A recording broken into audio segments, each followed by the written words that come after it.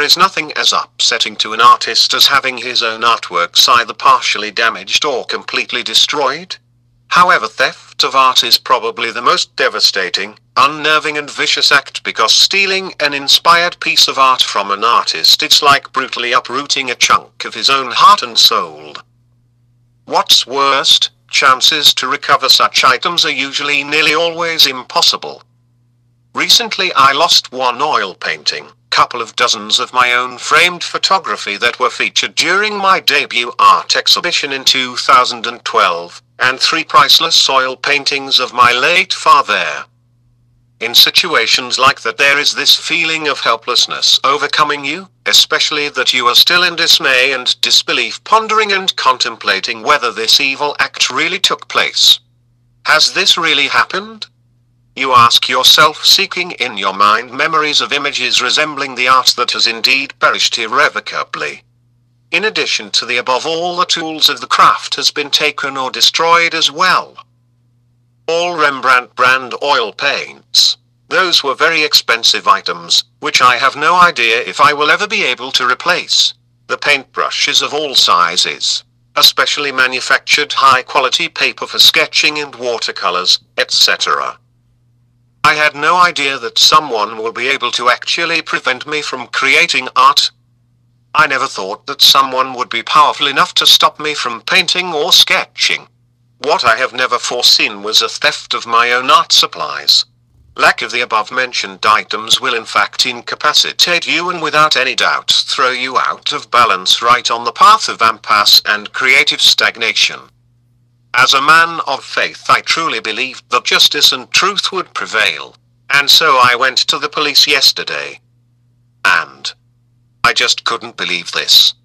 Actually, there is nothing to not to believe, knowing that our American justice system, it's nothing but a corrupted piece of the mechanics connected to big corporations, including real estate, that is perpetuating all kind of mob activity. And the system really got me.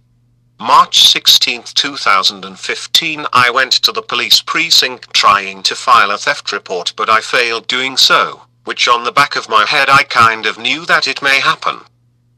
Apparently the landlord was preparing my eviction very carefully yet unscrupulously, and with such precision, ensuring that no detail would be missed or omitted, including lack of my presence in my building during the lockout. Because of that, I could not call the police while the lockout was in progress, and now the police officers explained to me that I don't have any tangible proof to present to anyone that all these events actually took place, and that anything and everything has been stolen from my former place of residence by the landlord. They suggested that I file a civil suit against this slumlord, but even with that idea I may not have much luck succeeding, since all the evidence that I had against Lafayette management was locked in my apartment, and I am sure that this evidence is already long gone, destroyed by the landlord himself. What really hurts the most is the fact that no one really believes my story now. It is as if I made it all up and secretly removed all my stuff and store them in some secluded storage facility. I am truly discouraged, and my last hope, or rather whatever was left of it, it's nearly gone. Yet until yesterday I really did not know the true meaning of the word defeated. Sure, I had a vague idea what it was from the lessons of history, but yesterday I experienced it on my own skin. Right after I left the precinct, it dawned on me that this was not yet another lost battle. I finally realized that I was rendered a mortal wound with a forceful and final blow of defeat. I cried, lamenting in my own thoughts, still unable to believe what has just happened, and that this guy is actually going to get away with this evil deed. He committed a crime, a felony, and clearly robbed me in a broad daylight, burglarized my household, stole everything that I possessed, including my most precious family heirlooms and items that belonged to my deceased father, and he's going to walk away without any sort of punishment? Sure, karma is going to get him, but according to the law he owes me some kind of reparation, damages for everything that he destroyed or stole from me, a cash equivalent. I know that money will never replace the items that I was denied to have back, but nevertheless it would help me to regain my strength, and perhaps faster to forget about the whole ordeal. which in fact is haunting me every day, and I don't know when this is going to end. Signed, Alex Lutimiski College, aka Lucatron the artist. June 29th of this year would mark 25th of Mr. Alex Lutimiski College's immigration to the United States of America from People's Polish Republic. But his celebration is not going to take place in the apartment of 19 years where he spent nearly 2 decades. I would never imagine, says the artist, that my habitat would be taken away from me and all of my possessions, my entire life achievement, and then some, would be either stolen and or destroyed by my landlord. Furthermore, he continues, each day I hope this is some kind of a nightmare from which I will eventually wake up, but either I am locked up in some kind of matrix where this nightmare will never end, or this is simply my real life. As the artist is trying to put this awful incident behind, he is also asking himself a question of what was so terrible that he did to the landlord that he would hate him to such an extent, and having his personal belongings of emotional value such as family documents, albums and photographs destroyed. Everything happened so sudden and fast. As Mr. Lutimiski reports, he did not know this was coming. There was no prior communication, written or verbal. No papers from the court were served either. The eviction notice was a total surprise, and he was not prepared for any of this, neither mentally, physically, or in any other way. When I went to the precinct, artist says, the police officers were asking me why I didn't come sooner to report this horrible act, and I was trying to explain to them the state of mind that I was, being in dismay, confused and pretty much scared. I had no idea what I supposed to do in this kind of a situation. So today, even though he has a temporary roof above his head, he still feels displaced after his security blanket was taken away from him in a sudden and brutal way. On June 29, 1990, I landed at JFK Airport in New York with only 2 suitcases, continues the evicted artist, yet I still had more stuff then than I have now. On February 18, 2015, the artist recorded, and the unthinkable has happened. After 19 years of living as an exemplary tenant, I was tricked by my landlord, and illegal proceedings enforcing my eviction from the apartment building where I reside are in motion. During my recent financial struggle, while being unemployed for over 3 years and still maintaining my philanthropic practices, helping others and sharing my resources with less fortunate, housing 3 homeless friends in my apartment, I have been sometimes sending my rent payments late, and those most recent ones were also being underpaid, and because of that a debt has accumulated. I only recently was able to secure a job. However, it is not full-time, and I had to take a tremendous pay cut, because in the current economical situation that we live in, there is no time to whine and to be choosy. Lafayette Realty Management has been trying to get rid of me from this 90-unit rent-controlled building for the longest, yet unsuccessfully.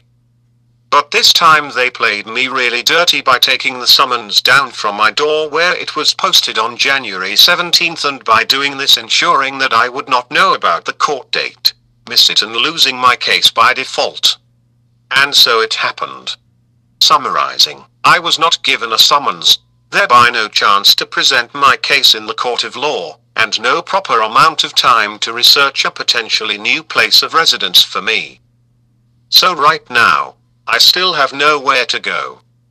I've got no family close by and no true friends around either that I could rely on helping me paying this debt off. I've got no place to go. I guess a refrigerator box somewhere under the bridge will be my new home. How awful. I don't deserve this. Update, written February 25, 2015. So I lost the precious roof above my head now, while the temperatures outside is really low.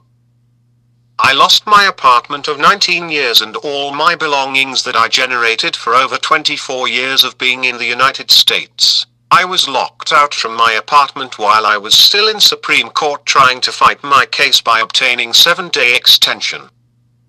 But I lost the case and I was banned from the court and from my apartment building. I was not allowed to go back to my former place of residence to retrieve my personal belongings. I lost my clothes, shoes, furniture, appliances, artworks.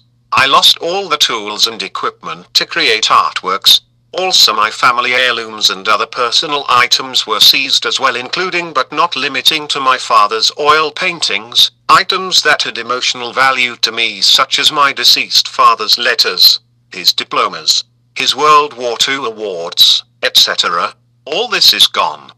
NJ eviction law states clearly. 2A:1881. Compliance with Act constitutes complete defense. Compliance in good faith with all the requirements of this Act shall constitute a complete defense in any action brought by a tenant against a landlord for loss or damage to personal property disposed of pursuant to this Act. L.1999, C.340, S.12. 2A:1882. Non-compliance with Act, tenant's recovery. If a landlord seizes and retains a tenant's personal property without complying with this Act, the tenant shall be relieved of any liability for reimbursement to the landlord for storage and removal costs and shall be entitled to recover up to twice the actual damages sustained by the tenant. L.1999, C.340, S.13. According to these articles, the landlord should protect Mr. Lutomuski's property and make it available for him to claim it all. Instead, the landlord simply took what the artist achieved with hard work and sweat after his immigration to the US and denied him to even recover personal items such as documents and belongings of emotional values. The last time my family endured similar circumstances, said Mr. Lutomuski, was during the Warsaw Uprising in 1944, when Gestapo threw out my grandmother with my mother, then 7-year-old girl, from their apartment building. But then, that was a time of war.